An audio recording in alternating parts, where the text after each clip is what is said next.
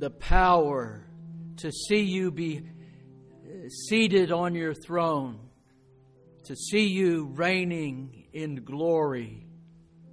And Lord, in seeing that, may you give our hearts the hope necessary to hold that one day we will be with you.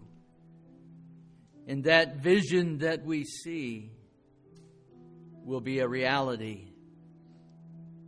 We thank you that through Jesus Christ, these things are possible. We thank you. We adore you through Christ our Lord. Amen. He is risen. So knowing that the bennies are cruising around the Holy Land right now, I got to thinking about that and thought, well, perhaps I'll say something about that.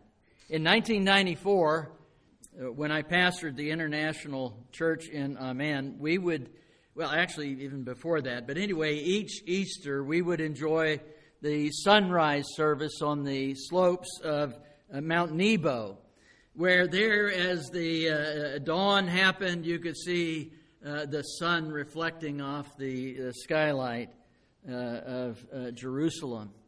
And I did, while we were there, miss one of the sunrise services. And in 1996, I spent Easter, Passover, actually in Israel, to attend a Little League baseball umpiring clinic. And it was conducted by umpires who went from there to begin their work in the 1996 Olympics. And so one morning, as usual, we would off to the baseball diamond that was near the Hula Valley. But this day was a little bit different. As we got on the road and were driving up there, no one was on the road. And it was dead silent. And I thought, okay, this is strange. And as it turned out, the Hula Valley was being shelled from just beyond the Lebanese border. And we had entered, as it turned out, between a couple of checkpoints. And so we stopped. We listened to the emergency broadcast. And we left. And when I say I left, I mean we did a high-speed U-turn and back the other way we went. And the reason for that is that the baseball clinic was no longer important. It didn't matter anymore. The only thing that mattered was getting to safety. And for those history buffs who think about such things, the next day, Israel began Operation Grapes of Wrath to stop the shelling. As an umpire, I participated in a lot of wonderful games. By and large, they were real fun. I have a lot of stories that I could tell. But the one story that is meaningful for this morning is I was behind the plate umping a game, and I saw my daughter, my oldest daughter, Michelle, and she's walking across the outfield towards me. And that's unusual in itself. But I could tell something was wrong. And as she got closer, I paused the entire game, and I went out to her, and she told me that the car, they had been coming to see the game, and they had been rear-ended along the way, and that Marie, Melinda, and Barb were still there. And she was shaken. One of the women that we knew there, she was married to the regional director of USAID, said, I'll drive you in my car. Just to let you know, because I'm not going to finish or go along with the story, the physical injuries were pretty minor, the emotional a little more, but all is well. The rest of that story could fill up this sermon. But the point I want to make to you at this moment is that I left. And I left immediately. My umpire's mask, my chest protector, the shin guards, they were in a string behind me as I went to the car because the only thing that mattered was baseball. No, It didn't matter at all. The game didn't matter at all. The only thing that mattered was the safety of Barb and the girls. Now, you can't help but have noticed my emphasis on the word left. In Matthew, we're told that the disciples left their boats.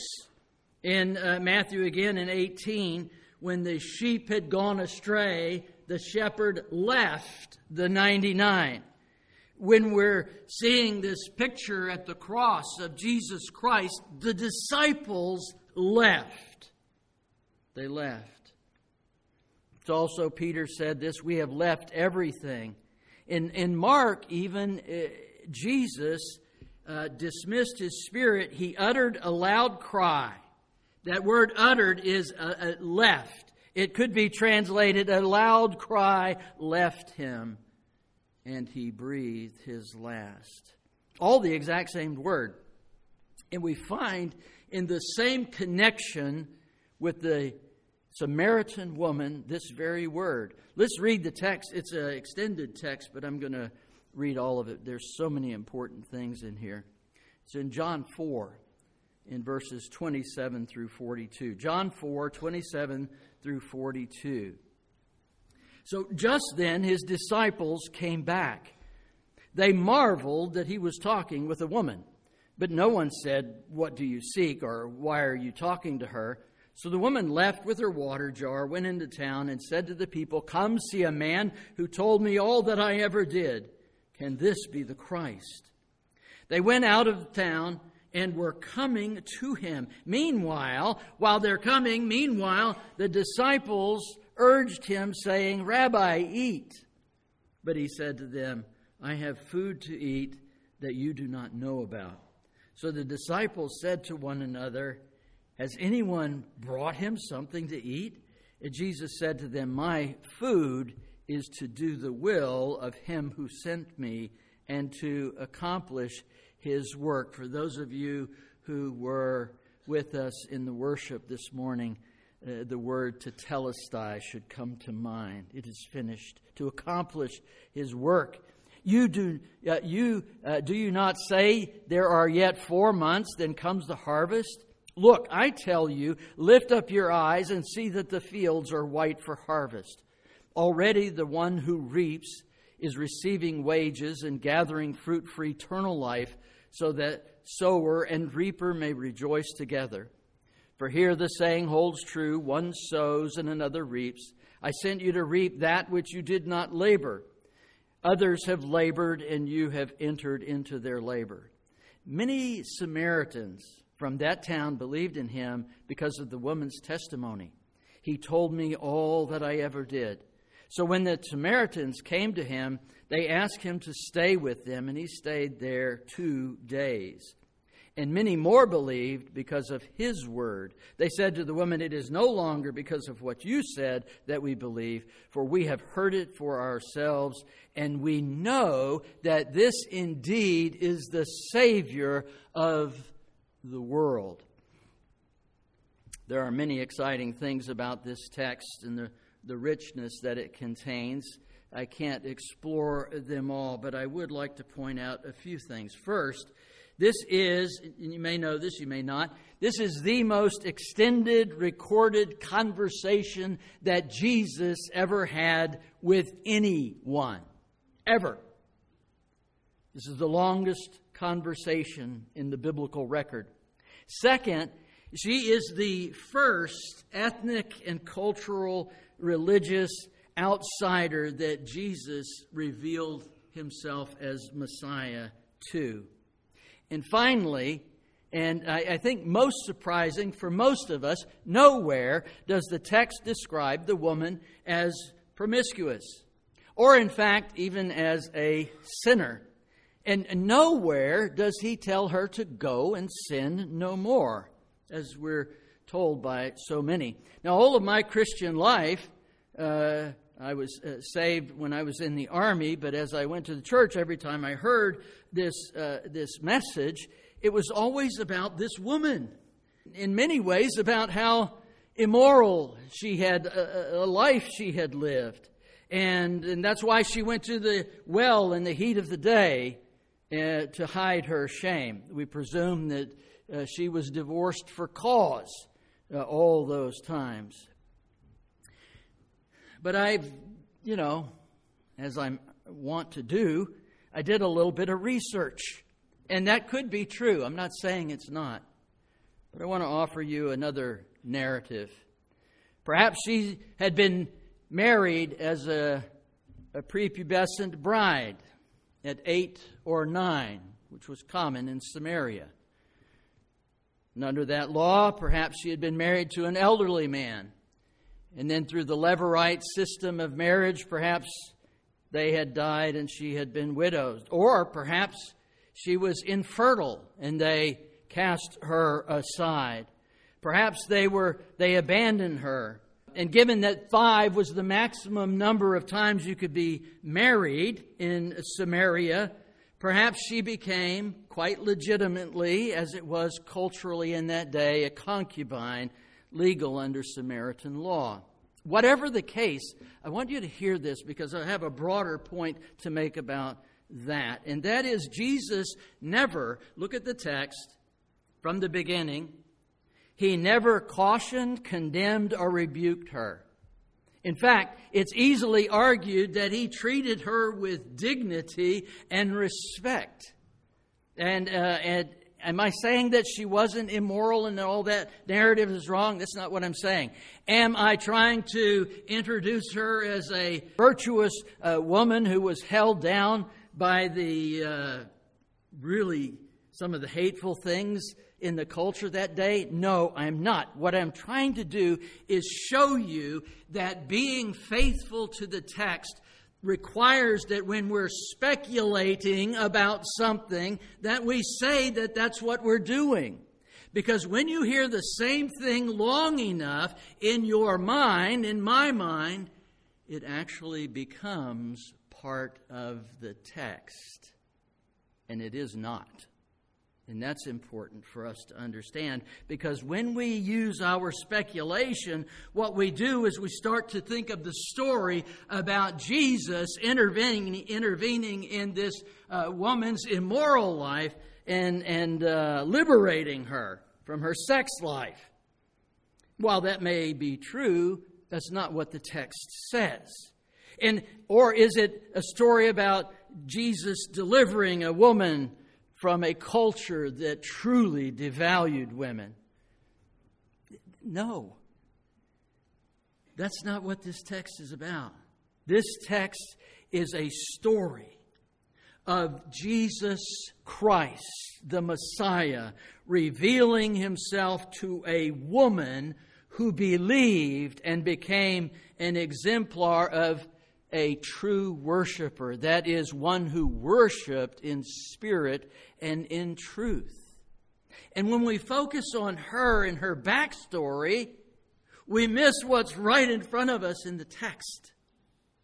Verse 27, and there are some other things I'm going to mention about, not her backstory, but about women. Verse 27, it tells us that the disciples marveled that Jesus was talking with her. Now, we read this because we've read it for 2,000 years. Maybe not you and I individually, but, we've got this 2,000 years of history, and we read right over that. Okay, the disciples marveled about this. This is exactly the same word that's said of Peter when he looked into the empty tomb and nothing was there but the clothing, and it said he marveled. This is a big word. They were truly stumped. They didn't know. In fact, they ended up not saying anything, either to her or to Jesus. They were just flummoxed. They didn't know what to do. Well, let me give you a little background so that you can understand this a little better. You have to understand that the notions that they carried at that day were actually more Greco-Roman than they were Hebrew. I mean, the Greco-Roman influence turned the biblical notion of womanhood into a cruel joke. For example, at that day, a devout Jewish man could not speak to a woman in public, not even his wife or his daughter. And in fact, a devout Jewish man prayed every day, thank God I was not born a woman. What? I mean, these notions are so foreign to us that we say, you're joking. No, I'm not joking. You're saying this can't be true. This must be false. Well, let me give you a little background. Let me give you the biblical worldview where women were coming from, and maybe you'll understand this whole notion of marveling, because that had been lost in Jesus' day. And that's really important, because when you see what was, you'll see how easy it was that Jesus did what he did. They say that Jesus was some kind of radical and he broke all these traditions. Yeah, I'm going to go break all these. He did not. He was not. He was authentic. And it was his authenticity that drove him to speak to the woman, because he would have spoken to anyone. Because that's the godly thing, not this other nonsense. Let me tell you about the biblical worldview. Did you know that in ancient Israel, prior to this first century business, women were involved in every area of life. The only thing they could not do was be a priest in the temple. That was it. I mean, Proverbs 31 tells us about how they were involved in commerce and real estate, even manual labor. I mean, from top to bottom. Women were not excluded from temple worship. They played music in the sanctuary. They played, they sang, they danced with men in religious processions. This is all in the Bible. I can give you the verses. I'm not going to give you them now. They participated in the music and the festivities at weddings and religious service. I mean, think of Miriam. Miriam led all the women of Israel in worship. Deborah was a judge and a prophetess. And the scriptures specifically say that while she was doing that, she was a wife and a mom at the same time. In Genesis, hear me, husbands, in Genesis, God told Abraham, listen to your wife, Sarah. Husbands, you need to listen to your wives. I mean, think of Abigail. Abigail was recognized for her ability to navigate a politically tense conflict between David and Nabal, her husband. There are in the Bible many sharp and gifted women embedded in the pages of Scripture. But by the first century, that was all gone. That was all gone. Why? In the first century, the woman's life was confined almost entirely to family, private life. Women were not allowed to do commerce. Women were not allowed. I know you're saying, well, Lydia wasn't a Jewish woman. Women were not allowed to testify in court.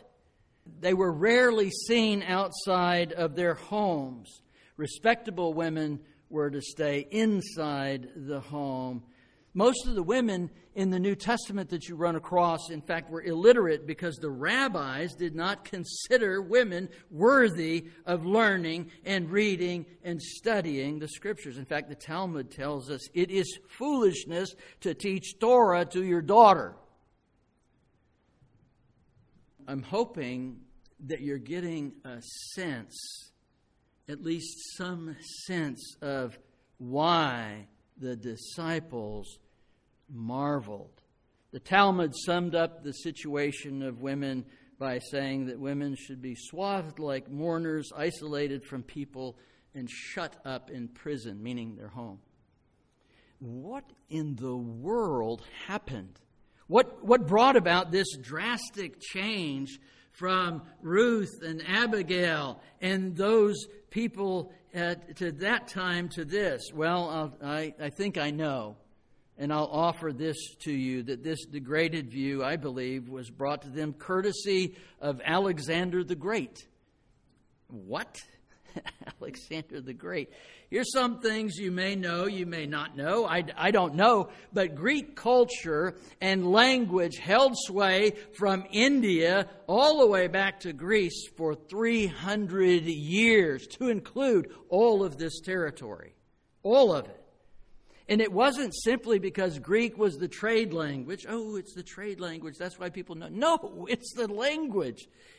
They ruled this entire area for 300 years.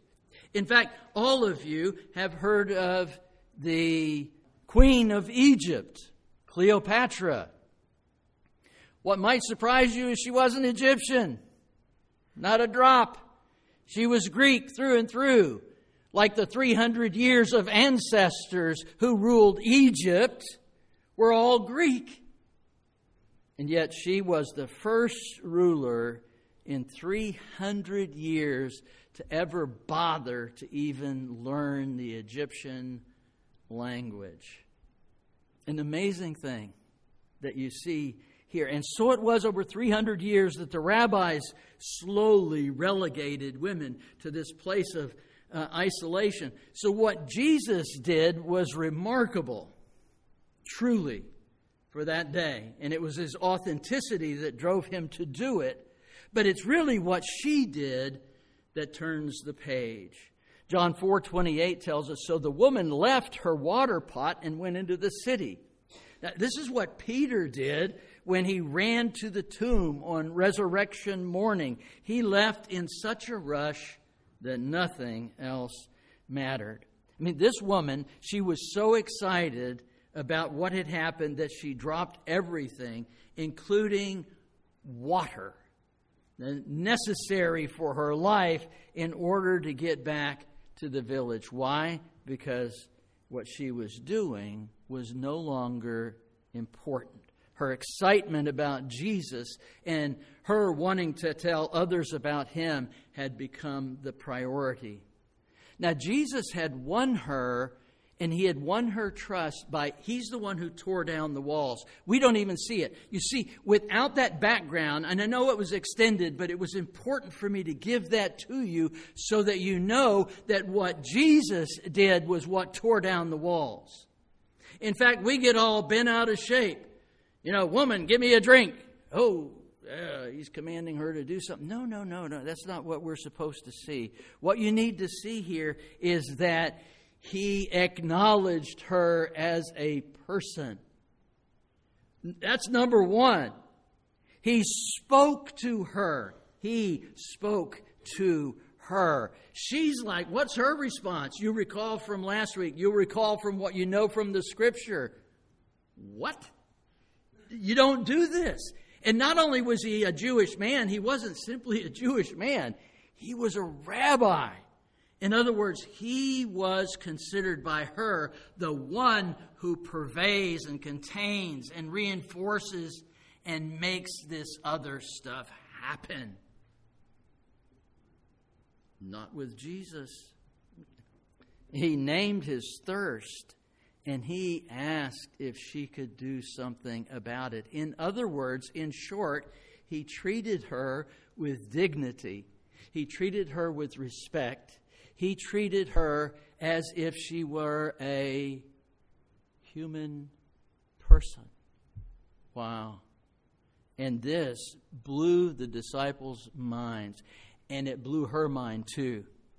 The fact that he engaged with her at all, which we see as, well, yeah, I mean, that's what anybody would do. No, it's not. Not in that day. Not then. There was no arrogance. There was no condescension. He saw her without shaming her. Do you realize all he did was tell her her life situation? Look at the text. He made no judgment about it. The judgments about what he said are the judgments that we make. What she saw was, here's a person who is communicating with me, who's looking at me like I'm a real person, and they know me. Clearly, she said he was a prophet. He knows me, but what? But he accepts me. He did not shame her. If it was immoral, I mean, why'd she come in the heat of the day? Well, if it was a morality issue, she felt shame. If not, she felt cursed. Either way, she felt isolated. The conversation between her. Look at this conversation. This is a conversation that theologians have. The conversation that Jesus had with her was deep. It was respectful. And I think out of that, just a little, because of time constraints, the little thing I want to pull out of there is that Jesus sees who you are in all of your way, in all of your life. And you know what? He does not judge. He accepts you. He cares for you. He meets you where you are at. And I think that we would desire to be like Jesus, and that is to be a safe place for people who are alone, who are carrying stories. You see, whatever story we put to her backstory, it's filled with pain. Whether it's pain she caused or whether it was pain caused to her, regardless, she needed this love and acceptance. And there are people around us who are carrying stories too heavy to bear. Can we see brokenness without shaming, without judging, without condemning, without lecturing? Can we do this? It's what we're called to do. It's what we see Jesus doing right here in front of us. And I'll tell you why it's important. Because a person will only open themselves up to someone else if they know they are cared for and they are safe. The Samaritan woman believed, and she bolted. It was great. She left like I left my chest protector. She left her water jar, and she cried out to everyone in the village, "Come and see a man who told me everything I have ever done. He cannot be the Messiah, can he?" Now, the thing is we say, you understand, you have to read this with tone. I'm not an actor or inflection. You know, she's not saying, I don't know. Could this be the Messiah? That's not what she was saying. What she was so excited that she was saying, can this be the Messiah? Already believing that he was. There's so much in that moment in her excitement. She forgot about her water jar. She left it. She was overwhelmed with the need to share the good news. Her history, the pain, regardless of the source, regardless of the why, hear this, because this is true for each one of you. The story, her history of pain, regardless of it was brought on by her or brought on by others, became the very evidence, the very foundation with which she used to bring a village to the Messiah. No longer isolated for whatever reason she came. I mean, this also holds deep meaning for me, for those who have suffered tragedy or pain. And whether, again, I want to keep tuning the stereo back and forth, whether it was because of her or because of others, Jesus blesses and he validates the woman's testimony.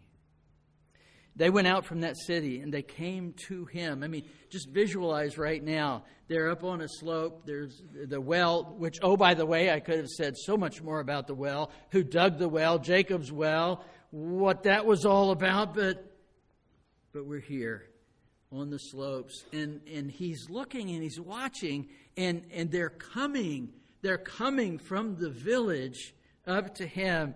And the disciples, as marveled and as confused and as baffled as ever, are saying, we brought you some food to eat. So, and Jesus says, I have food to eat, which you do not know. Therefore, the disciples said to one another, has anyone brought him food? This should remind you of Nicodemus and some other conversations that we've seen and will see in the future. And Jesus said to them, my food is to do the will of him who sent me and to finish the work. So the disciples went into the village to get food for themselves and for Jesus. They left Jesus. He was tired. He was hungry. He was thirsty. And they came back and they said, Jesus, we've brought you something. They didn't know what else to say. Remember, they're deeply confused at this point. So they're trying to figure out, what do we do now? Let's give him some food. And Jesus, still ever in the spiritual moment, says, I've got food that you don't know anything about. And he says this, don't you say that there are still 4 months and then comes the harvest? Look up. Look up. In other words, the miraculous was happening immediately around them, and they're worried about giving Jesus a sandwich. And they're coming up. They're coming up to him, and he says, the fields are white to harvest. It is not 4 months. It is right now. It is right here. And sometimes the harvest is right now, and it's right here. And sometimes we don't see it. Eat something, Jesus. You're hungry. You're tired. People are on the doorstep. In verse 39, it says, and many of the Samaritans of that city believed in him because of the word that the woman testified. I find this marvelous that we can have, through the agency of the Spirit, some participation in other people coming to Jesus Christ as Savior. And so they did. Now, this next part in verse 40, where he stayed there 2 days, they asked him to stay 2 days. Without giving a whole nother history lesson here, you have to understand that there was utter animosity between these two groups. Jews wouldn't even go through Samaria. They would go all the way around it in order to come back up to Jerusalem, and yet they asked him to stay, and he stayed. And then the scripture says that many more believed him because of his words, more so than the woman's words. And in verse 42, we know that this is indeed the Savior of the world. We should be like this woman. We should be like this woman. God is seeking those who will worship him in spirit and in truth. If you've known Jesus Christ since your childhood and you have an excellent relationship with him, I'm telling you, there is more that he wants to bring to you. If you know him and you would like to improve that relationship, there is more that he wants to bring to you. If you do not know him as Savior, now is the time to see that for you to trust the risen Christ as your Savior by faith, and you will be saved. I mean, the question is are we ready? Do we even have an inkling of what it means to leave that water pot behind and tell others of Christ? I want to make one final note in closing, and that's from Luke 23:34. You all know it. I don't have to go there. Jesus said something. He said, Father, forgive them. He's telling us something about his Father, our God. Father, forgive. These words go well together because there are so many other scriptures that tell us that the Lord is compassionate and gracious. He is slow to anger. He is abounding in love. Indeed, it's in God's very character to forgive. I mean, again and again, from whether you heard them or only heard the ones that I pointed out, I have used the word left. There's a reason why. Today, as we celebrate the resurrection of Jesus, it is not possible for us to not be reminded of another Friday, another day when Jesus was alone, when Jesus thirsted in the heat of the day, and when he again asked for water. And on that day, he was essentially mocked with vinegar. But even there, we see this word again. Father, forgive them, for they do not know what they are doing.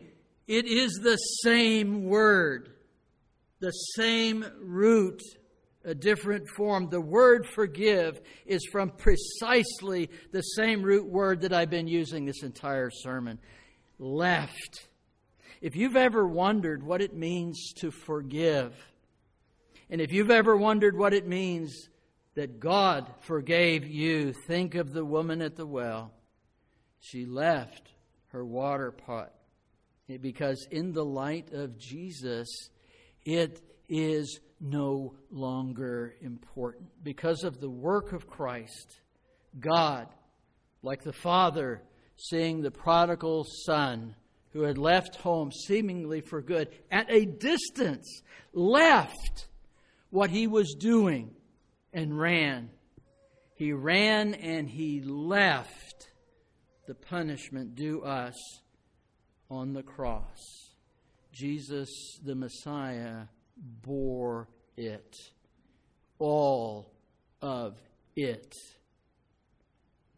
As the song Phillips Craig and Dean wrote, Almighty God, the great I am, immovable rock, omnipotent, powerful, awesome Lord, victorious warrior, commanding King of kings, mighty conqueror, and the only time I ever saw him run was when he ran to me. He took me in his arms, held my head to his chest, said, my sons, come home again, lifted my face, wiped the tears from my eyes. With forgiveness in his voice, he said, son, do you know I still love you? He caught me by surprise when God ran. God's heart is not quick to condemn. It is not. Those of you who may feel the condemnation of God upon you, understand that's more internal than external. God did not send his Son to condemn the world, but to save the world through him. There will be a day, there will be a time of God's wrath, but it is not this day. Today is a day of salvation. Thanks be to God. He is risen.